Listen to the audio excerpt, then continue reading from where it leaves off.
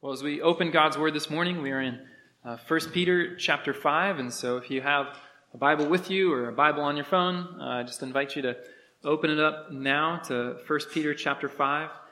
We'll be looking at the first 5 verses this morning. In particular, the verses that I will cover are probably the first 4 verses, and we'll pick it up again with verse 5 next week. Now, these verses are in their entirety an exhortation to, as the beginning of 1 Peter 5 says, I exhort the elders among you. So this is an exhortation to the elders. But I want to try and show us how these verses are relevant to all of us as one flock of God. And of course, one way that it's relevant to you, as we've taught in this church before, is it is your job as the people of the church to choose your shepherds. And so part of this message is simply going to be talking to you about who should shepherds be? What qualities should they have? And what does it mean that we are one flock? Now, this idea that Peter has here of a flock having shepherds is not just one that Peter made up. He didn't come up with this image. Rather, it runs throughout the Bible. So first we're going to go to Acts chapter 20, verses 28 to 32, where Paul calls elders to be shepherds. And then we'll go back to Ezekiel 34, where the prophet Ezekiel is talking to those who are shepherds of Israel. But as in contrast to 1 Peter 5, where Peter's telling about the good way that shepherds are supposed to be, Ezekiel shows us the way that the shepherds in the Old Testament went wrong and ruined the people that they were supposed to be shepherding. And so we'll see that contrast there from Ezekiel 34. And then lastly, Sadie will come and read for us Psalm 23. Again, this Old Testament passage that begins with the words, the Lord is my shepherd, right? It's one of the most beautiful passages, I think, in all of Scripture, one of the most comforting and edifying passages to me. And again, I think that this passage of Psalm 23, of Ezekiel, of Isaiah, all these words about us being a flock and God being our shepherd are filling Peter's mind as he writes these words to the shepherds of the various churches, the flocks that he is writing to.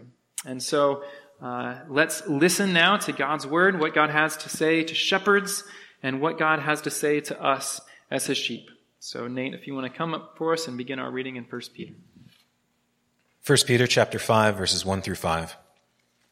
So I exhort the elders among you, as a fellow elder and a witness of the sufferings of Christ, as well as a partaker in the glory that is going to be revealed. Shepherd the flock of God that is among you, exercising oversight, not under compulsion, but willingly, as God would have you, not for shameful gain, but eagerly, not domineering over those in your charge, but being examples to the flock. And when the chief shepherd appears, you will receive the unfading crown of glory. Likewise, you who are younger, be subject to the elders. Clothe yourselves, all of you, with humility toward one another. For God opposes the proud, but gives grace to the humble. Pay careful attention to yourselves and to all the flock, in which the Holy Spirit has made you overseers, to take care for the church of God, which he obtained with his own blood.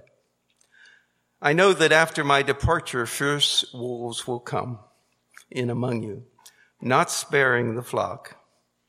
And from among your own selves will arise men speaking twisted things to draw away the disciples after them. Therefore, be alert, remembering that for 3 years I did not cease night or day to admonish everyone with tears. And now I commend you to God and to the word of his grace, which is able to build you up and to give you the inheritance among all those who are sanctified. Ezekiel 34, 1 through 16. The word of the Lord came to me. Son of man, prophesy against the shepherds of Israel. Prophesy, and say to them, even to the shepherds, thus says the Lord God, shepherds of Israel who have been feeding yourselves, should not shepherds feed the sheep? You eat the fat. You clothe yourselves with the wool. You slaughter the fat ones, but you do not feed the sheep. The weak you have not strengthened, the sick you have not healed, the injured you have not bound up, the strayed you have not brought back, the lost you have not sought, and with force and harshness you have ruled them. So they were scattered, because there was no shepherd, and they became food for all the wild beasts. My sheep were scattered. They wandered over all the mountains and on every high hill. My sheep were scattered over all the face of the earth, and with none to search or seek for them. Therefore, you shepherds, hear the word of the Lord. As I live, declares the Lord God, surely because my sheep have become a prey, and my sheep have become food for all the wild beasts, since there was no shepherd, and because my shepherds have not searched for my sheep, but the shepherds have fed themselves, and have not fed my sheep. Therefore, you shepherds, hear the word of the Lord. Thus says the Lord God, behold, I am against the shepherds, and I will require my sheep at their hand, and put a stop to their feeding the sheep. No longer shall the shepherds feed themselves. I will rescue my sheep from their mouths, that they may not be food for them. For thus says the Lord God, behold, I myself will search for my sheep, and will seek them out. As a shepherd seeks out his flock when he is among his sheep that have been scattered, so will I seek out my sheep, and I will rescue them from all places where they have been scattered on a day of clouds and thick darkness. And I will bring them out from the peoples and gather them from the countries, and will bring them into their own land. And I will feed them on the mountains of Israel, by the ravines, and in all the inhabited places of the country. I will feed them with good pasture, and on the mountain heights of Israel shall be their grazing land. There they shall lie down in good grazing land, and on rich pasture they shall feed on the mountains of Israel. I myself will be the shepherd of my sheep, and I myself will make them lie down, declares the Lord God. I will seek the lost, and I will bring back the strayed, and I will bind up the injured, and I will strengthen the weak, and the fat and the strong I will destroy. I will feed them in justice. Psalm 23. The Lord is my shepherd, I shall not want. He makes me lie down in green pastures. He leads me beside still waters. He restores my soul. He leads me in paths of righteousness for his name's sake. Even though I walk through the valley of the shadow of death, I will fear no evil, for you are with me. Your rod and your staff, they comfort me. You prepare a table before me in the presence of my enemies. You anoint my head with oil. My cup overflows. Surely goodness and mercy shall follow me all of the days of my life, and I shall dwell in the house of the Lord forever. What is a really amazing truth, is it not, that Ezekiel proclaims that the Lord himself will be the shepherd of his people? That no longer will there be some type of intermediary between God and man, that we'll need priests or we'll need somebody else to go through in order to have access to God, but rather, as Ezekiel makes the promise, that God himself will be our shepherd. And when God himself is our shepherd, then we get all of those beautiful promises of Psalm 23. That we need not fear when we walk through the valley of the shadow of death, that we know we will dwell in the house of the Lord forever. And we know these things not because we somehow become really strong or really great people, right? But because we have a really strong and a really great shepherd. But if we're going to have God as a shepherd, it means that we must confess, we must admit that we are his sheep. We must admit that we are creatures in need of a shepherd. And that is a very difficult thing for us to do. Because what does a sheep need? What kind of care does a sheep need? Well, a sheep needs every kind of care. A sheep is not much better than a newborn baby, I think, in being able to take care of itself. A sheep cannot defend itself. A sheep can't even always find a place for good food. A sheep doesn't know where to go, where to get a drink. A sheep can't do anything for itself. That's why sheep need shepherds. So that a sheep has someone to help it find food, protect it, give it rest from its enemies. All these things are what a shepherd does. A shepherd cares for sheep. And so if we want God to be our shepherd, then the very first step we must take is to say, Lord, I am just a sheep.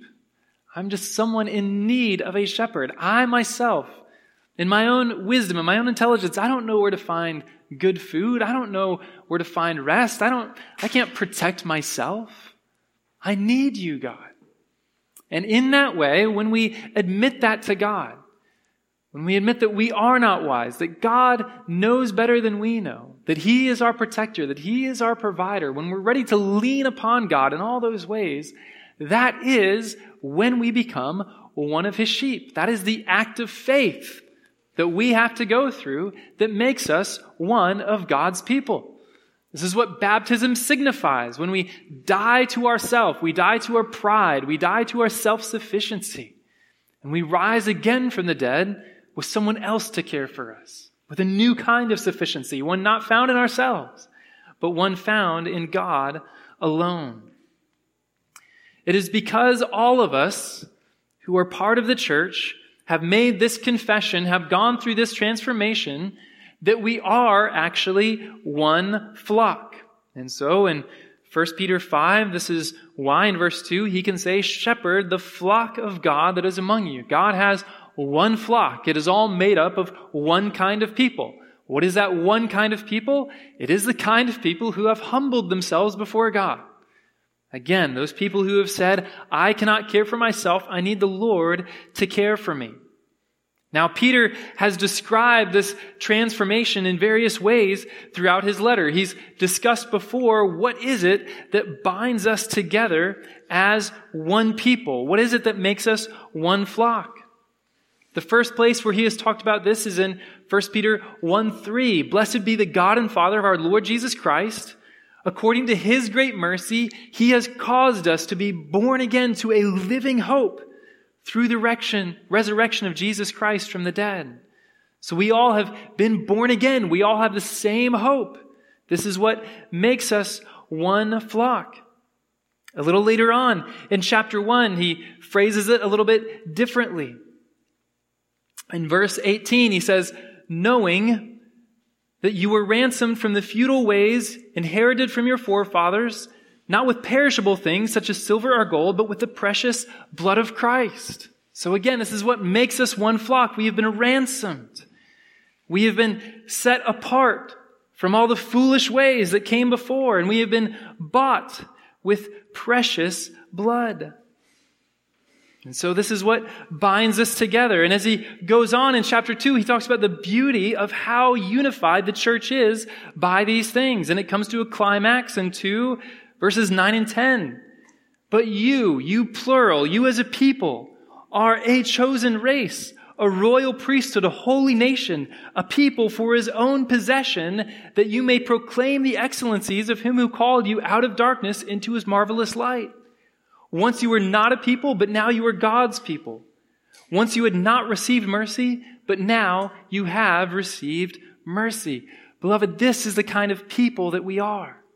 We are people who have been born again. We are people who have been ransomed. And because this has happened to us, we are now a chosen race, a royal priesthood, a holy nation.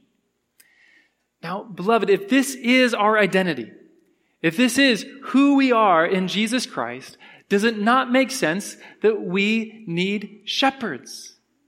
We need someone, we need something, we need some kind of structure to make sure that we retain this identity. Right? If we truly have been made distinct from the world, if we truly have gone through a transformation, that means that we need to stay in the transformation that God has brought about. It means that we need to maintain the identity that God has given us. If we say that we're saved, if we say that we've been ransomed from the futile ways inherited from our forefathers, but then we just go on living in those futile ways, living in the ways of the past, living as if we've not been born again to a living hope, well then, what does it mean that God has done a work in us? What does it mean that we're a chosen race, a royal priesthood, a holy nation? It doesn't mean anything. This identity that God has given us is something that we, as a people, have to work out in our lives right now. It's something that we have to display in our lives. Now, that's not at all to say that we display it in our own strength or according to our own lights. No, this is God's work in us just as much as our initial salvation was God's work in us. But it is God's work in us now to make us this chosen race, this royal priesthood, this holy nation.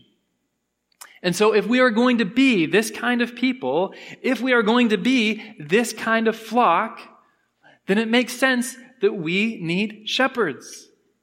We need people who are going to guard us, who are going to guide us, who are going to feed us, strengthen us, help us. Right? It's not easy to maintain this identity that God has given. It's not natural. If you wake up any given morning and you just decide you're just going to go with the flow that day, you're just going to do what feels right, well, then you're not going to be walking in your identity in Jesus Christ. The world all around us is filled with temptation. The world all around us does not want us to follow after Christ, does not want us to live in our identity as those who have been ransomed from the world. The world wants to pull us back in. And so if we don't wake up in battle, if we don't have a mindset that we need to be protected, we need to be fed, we need to walk in a different way, then we will inevitably sink into our old ways, the ways of the world. We will not be a distinct people. We will not be a flock. We will not be the church of God. And so this is why God gives us shepherds, so that we can actually maintain this high calling, this glorious identity that God has given to us in Jesus Christ. Now, what is it that a shepherd does? All right, I think we all have an idea of what a shepherd is, right? We know that a shepherd is someone who cares for sheep. That's the definition of a shepherd, but we don't live in any kind of agricultural society, do we? Like, none of us probably know anyone who is a shepherd. Probably none of us have even seen a shepherd driving down the road in the last couple of years. So we are very far removed from the idea of what a shepherd is, what a shepherd does, right? I myself know next to nothing about what a shepherd does. But the text that I have found most helpful in terms of what a shepherd does is the text of Psalm 23. Because again, the text of Psalm 23 is meant to show us how the Lord is our shepherd. So what I'd like to do is I'd like to go back to Psalm 23 so that from Psalm 23 we can get a picture of just what a shepherd is. What does a shepherd do? And then we can carry it back to 1 Peter 5 to see how Peter sees shepherds functioning in the life of the church. So, again, if you have your Bible, you can turn back to Psalm 23. We're going to be looking at that for a few minutes before we turn back to 1 Peter 5. Now, Psalm 23 is just 6 verses. And again, this isn't going to be any kind of in-depth exploration of Psalm 23. I'm really just going to Psalm 23 to see how did David, who was a shepherd, how did he think of what a shepherd's job was, right? What did he think of a shepherd is supposed to do? And in particular, how does he ascribe that to God? How is it that God himself is our shepherd? So I'm going to go through Psalm 23 and just make some very kind of surface level observations about what a shepherd does. So Psalm 23 begins, "The Lord is my shepherd, I shall not want. He makes me lie down in green pastures. He leads me beside still waters." Now pause there. I think from this we can see that the very first thing that a shepherd does is a shepherd provides. A shepherd makes sure that the sheep have sustenance, right? That's why David said he makes me lie down in green pastures. What are green pastures? Places with grass, right? Places where sheep can eat. That's the significance of green pastures. He leads me beside still waters. What's the significance of still waters? It's a place where you can drink if you're thirsty. It's not dangerous flowing rapids where you might fall in, but it's a place where you can go and you can drink till you're full. So this is the first thing that a shepherd does. And this point that a shepherd provides, and in particular how good of a shepherd God is stated in verse 1, "I shall not want." Right? So that's how good the Lord is. He provides for us so much that we won't have any want, that we won't have any lack. And good shepherds try to provide for sheep in such a way that they won't hunger, they won't have thirst. So this is the first thing that a shepherd does. All right, now going on. He leads me beside still waters. He restores my soul. He restores my soul. From this, I think we find the second thing that a shepherd does. A shepherd gives rest. A shepherd finds a place of rest. Again, if we go back to verse 2, we even see this spoken of in these verses. He makes me lie down in green pastures, right? So not just giving me food, but actually giving me rest, giving me a place where I can relax. He makes me lie down in green pastures. And again, the significance of still waters and not just water, that it's a place of calmness, a place of peace, a place of rest. And so shepherds also give rest. All right, now going on, he leads me in paths of righteousness. He leads me in paths of righteousness. So this is the third thing that shepherds do. They lead. They give guidance. They help you know where to go.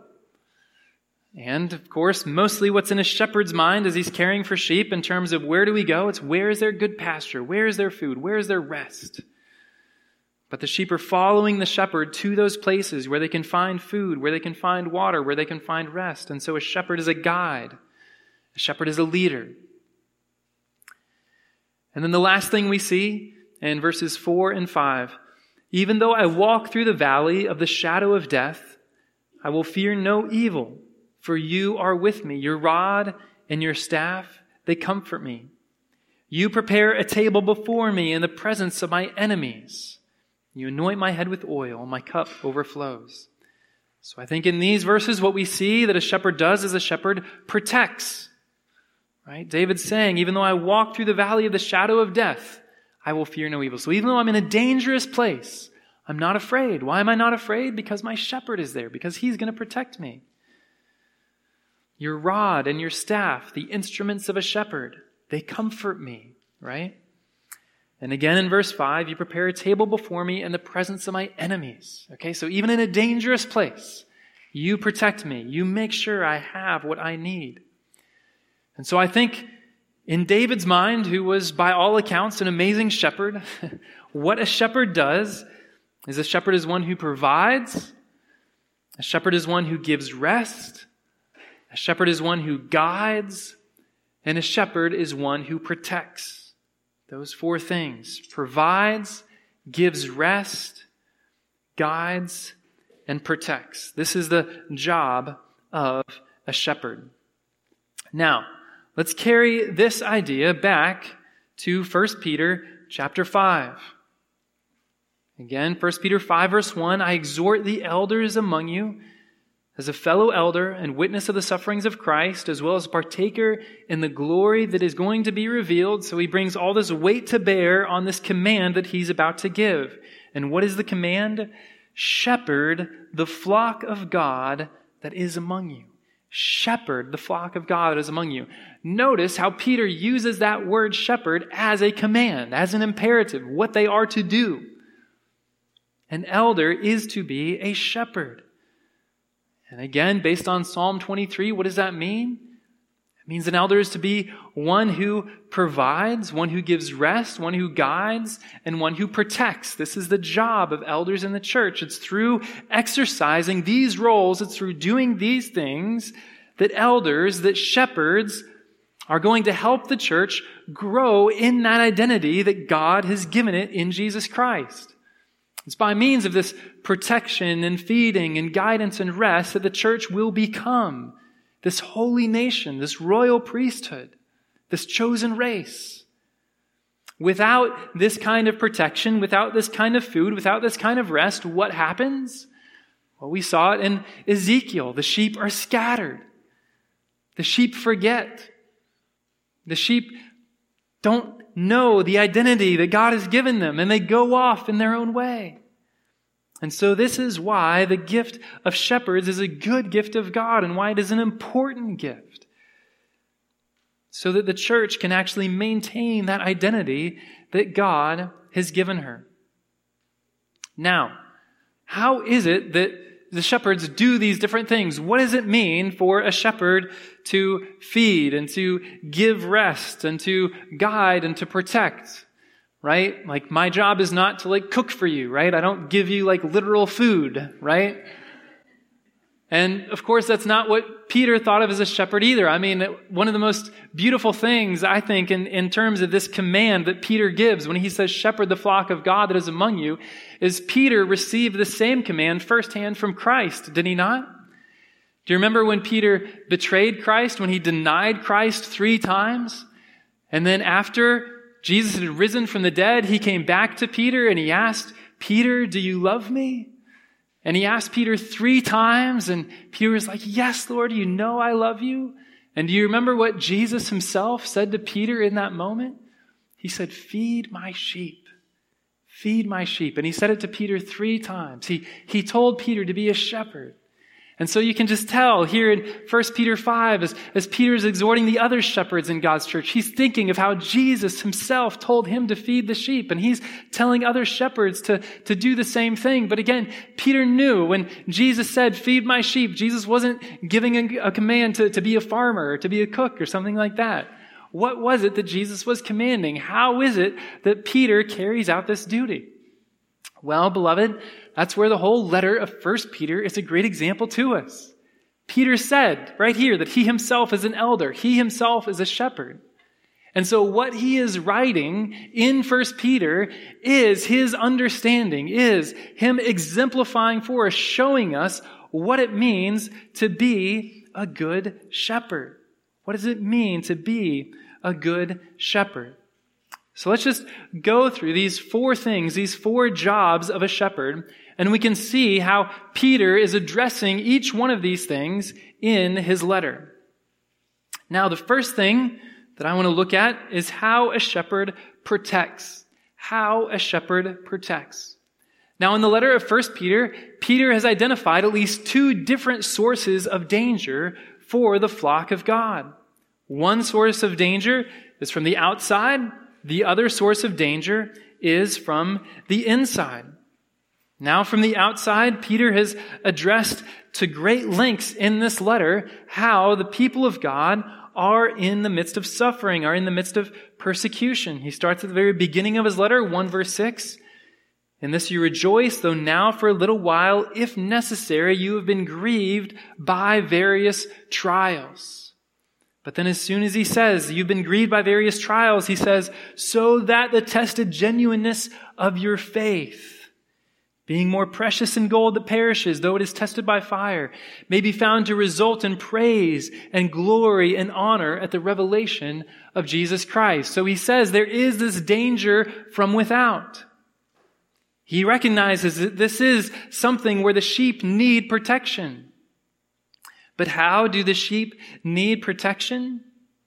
Well, mainly the sheep need protection and that they need to be reminded that those sufferings that come upon them are not there to harm them, are not there to destroy them, are not even ultimately against them, but they're actually there to produce something wonderful in them, something more precious than gold that perishes, namely knowing that our faith is genuine. And so this is how Peter is going about this work of protection. He's saying, I recognize that there is this danger, that there is this opposition coming against you. But his job is not to take up a sword, to take up a gun, to somehow fight back against those who are attacking the sheep. No, his job is to remind the sheep that in the midst of these outward pressures, that they must not cave in because God has a better hope for them. Because God is doing something wonderful in the midst of their sufferings. And his job, of course, is just to remind them that these sufferings are indeed normal. As we've seen again and again in Peter, Peter says you are going to suffer if you are in Christ Jesus. He says it perhaps most clearly in 1 Peter 4:12. Beloved, do not be surprised at the fiery trial when it comes upon you to test you, as though something strange were happening to you. So this is part of his role as shepherd, is just saying, be aware that suffering is going to come. Don't be surprised by it. Right? A shepherd who is not protecting the sheep doesn't warn them that there might be some dangers coming their way.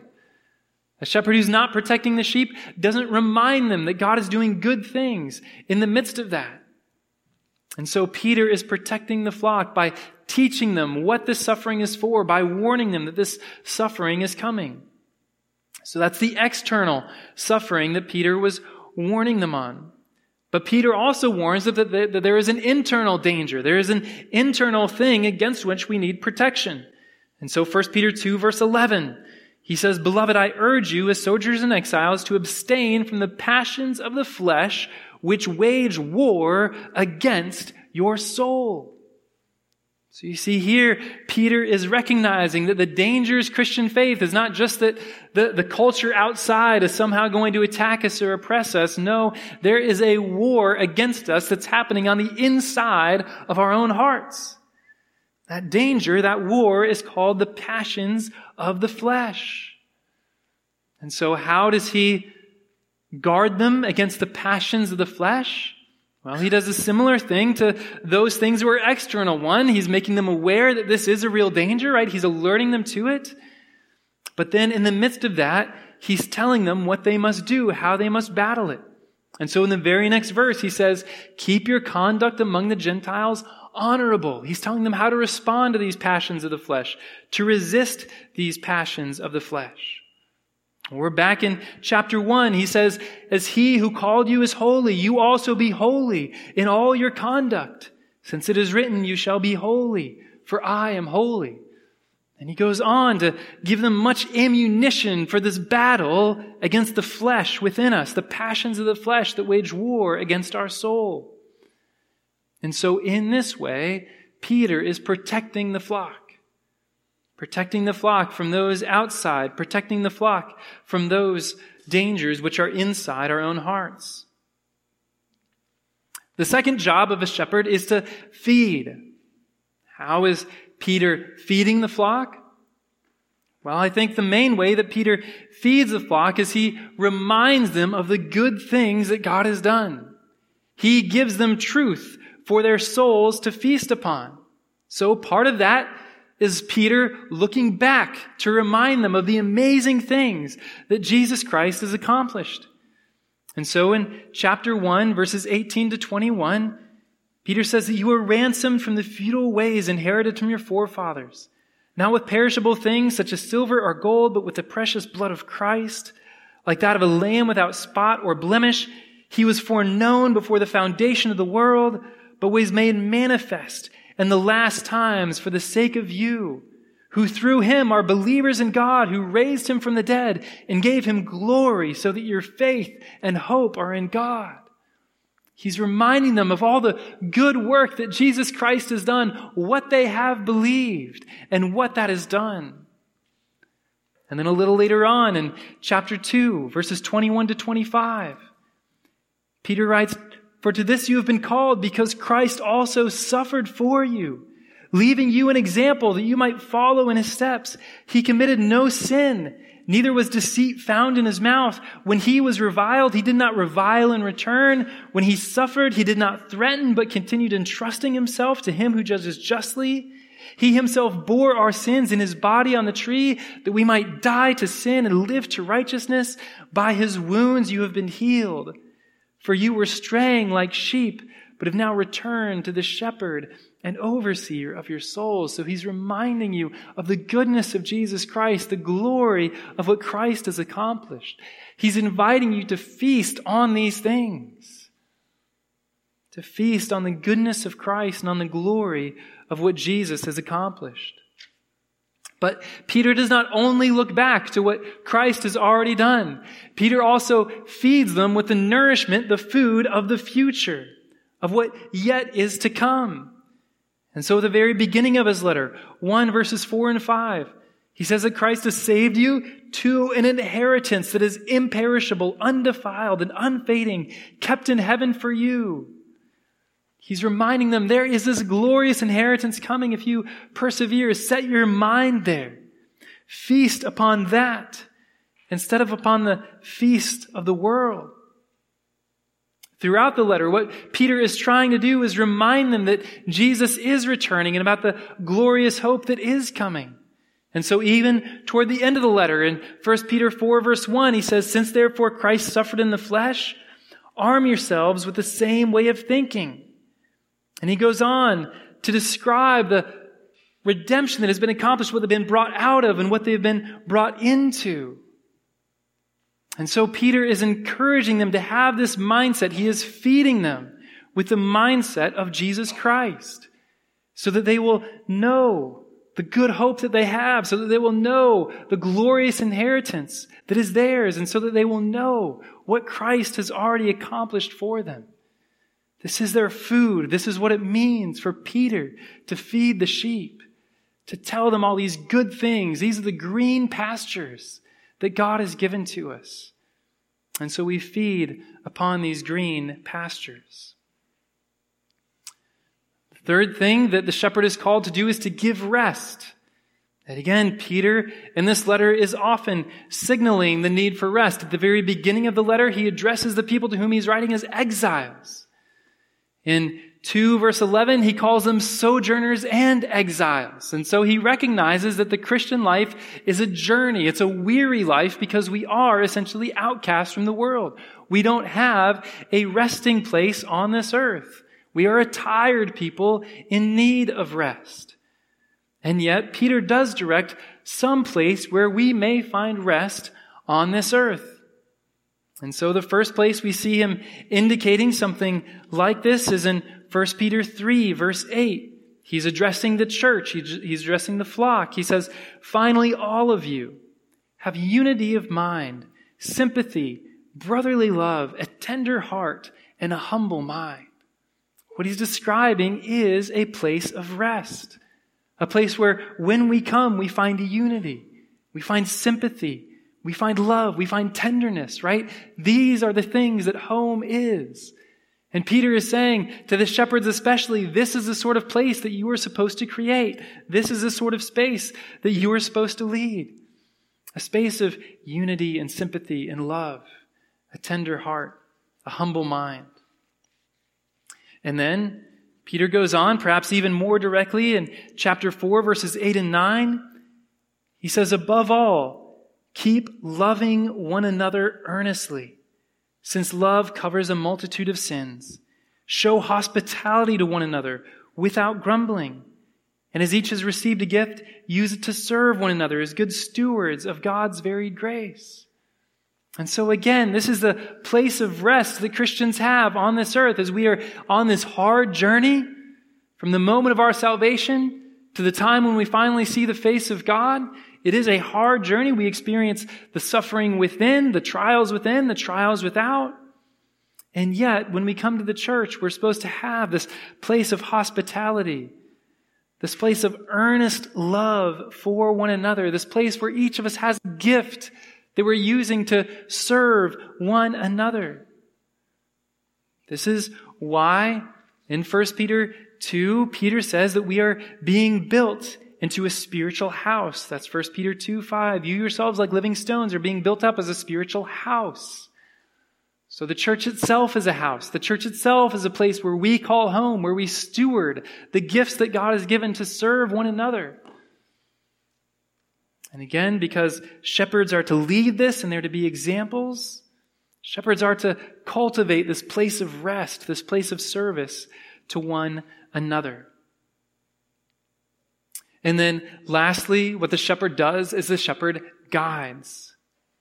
Now, I don't think this really needs its own explanation because at every point along the way, what Peter has done to protect, what Peter has done to feed, what Peter has done to give rest, is he has given guidance, right? He has shown us the way we ought to go. He has told us what it is we ought to think about, what we ought to not think about, the ways we ought to leave behind, the ways we ought to go. In all of this letter, Peter is counseling us. He's showing us how to live out the Christian life, how to live with the mindset of Jesus Christ. And so in feeding, in protecting, in giving rest, the authority that shepherds have been given, the job that shepherds have been given is essentially the job of guidance. The job of guide. God has not given shepherds the authority to take up the swords for ourselves. He's not even given us the authority to somehow bind your conscience like you always have to listen to what we say.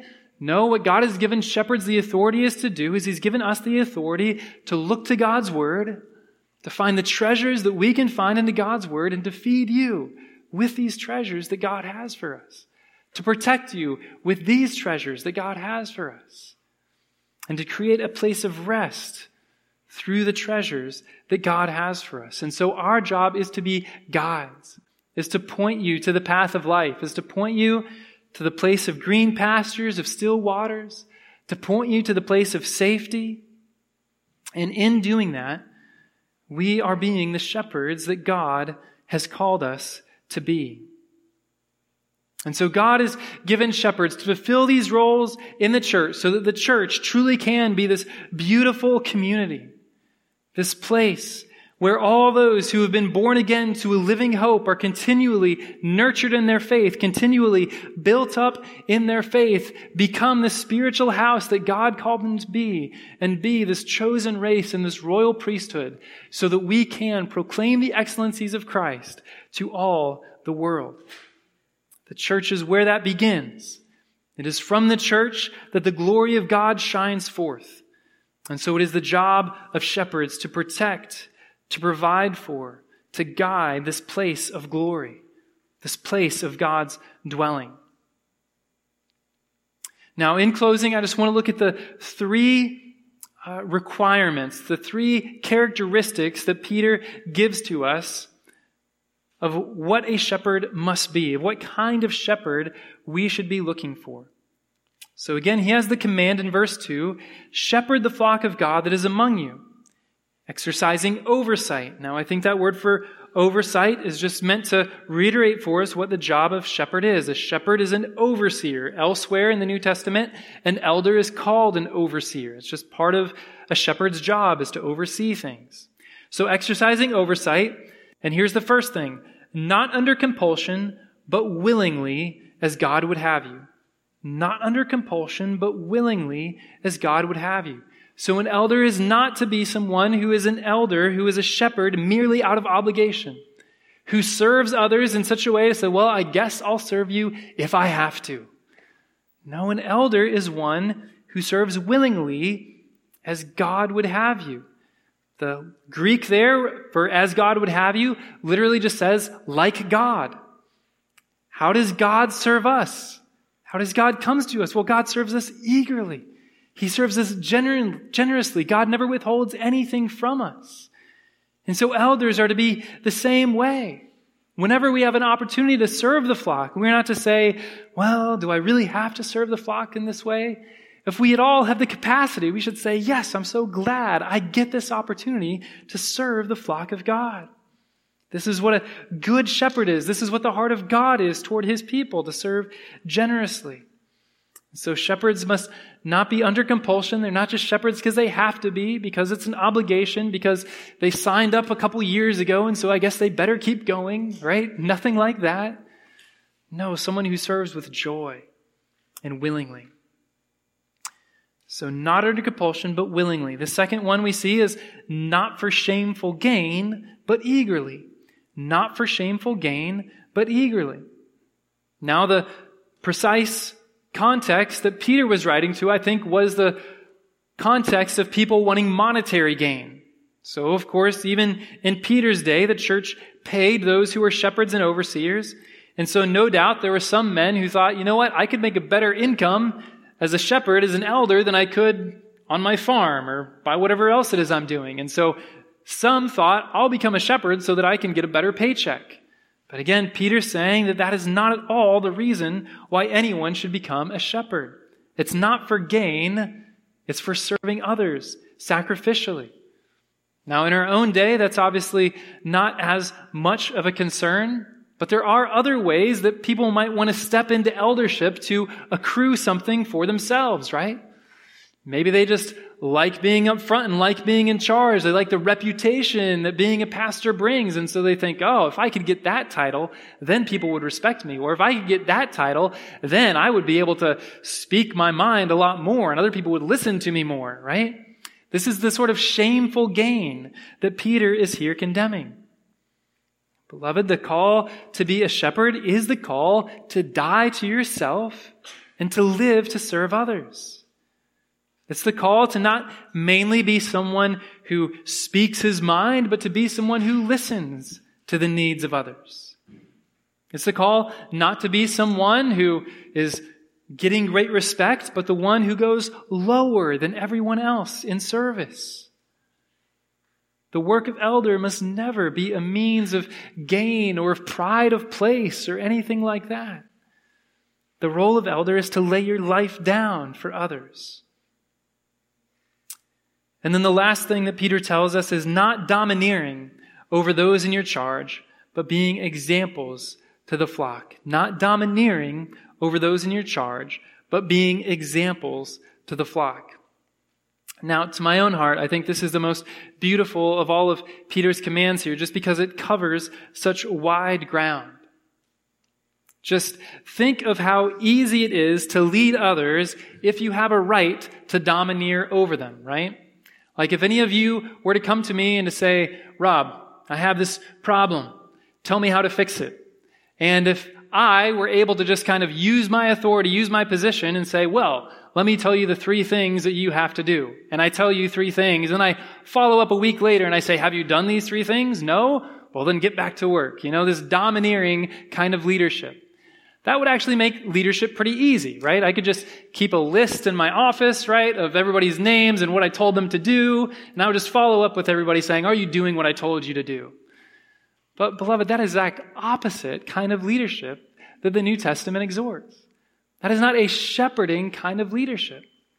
A shepherding kind of leadership is the kind of leadership that lives by example. That says, if I want you to walk in righteousness, if I want you to do what God calls you to do, then what must I do? I must live as one under authority. I must live as God has called me to live. And then I must be so near to you, I must be so present to you that you can actually see my example and you can follow in my footsteps. This is the most fundamental work of an elder, is to cultivate my own soul, cultivate my own walk with God, cultivate my own love for the Lord, and then cultivate my love for you so that I love being with you, I love being around you, so that you can see my example and you can walk in it. Beloved, if I am not doing that, if I am just leading from on high, if I am just pontificating, if I am just standing at the pulpit telling you what to do every week and I am not living a life worthy of the gospel, I should not be an elder for a second. If I am not willing to visit with you, to meet with you, to have meals with you, to live my life in your presence, I should not be an elder. Because my most fundamental role is to be an example to you of how Christ would have us to live so that, Lord willing, by the beauty of my example, which is the Spirit's work within me, by the beauty of that example, you can see the beauty of what it means to live for Jesus. And you can say, I want a life like that. And so, beloved, I know that any weaknesses that our church has, any failures that our church has, ultimately, it comes back to me. I need to be a better example. And when I am that example that God calls me to be, and you can see that example, then I trust that God will work through that example so that our whole church can grow and can be this beautiful place that God calls us to be. Understand that I never for a moment want to domineer over any of you. Never putting blame on any of you for, why are you not doing this? Why are you not doing that? To talk in that way would be to violate my obligation, my role as a shepherd. And so what do? I say, Lord, reveal to me my own sin. Lord, reveal to me where I need to grow. Reveal to me what I need to do better. And then let me put that on display for the sheep that you have given. And I trust that as I do that, as I'm faithful to the Lord and recognizing my own sin first and putting that on display to others, that God will indeed use the shepherds that He has given to this church to build up the flock of God. And so I ask for your prayer for me in that way. I ask for your prayer for the other elders of this church in that way. And especially you men that are here sitting in the pews, I encourage you to consider what steps would the Lord maybe have you to take to become this kind of elder that the Lord wants for His flock. Remember, especially as we go to these new bylaws, we don't want elders who are just elders for life. We want men to be raised up to be elders. We want to even raise up church planners, Lord willing, as evangelism goes out and more people are saved. We need more pastors. We need the kingdom to grow. So men, let's grow into this kind of shepherd that Peter calls us to. And in that way, would we be the kind of church that God calls us to be? Would we be the flock under his care? Would you pray with me to that end right now?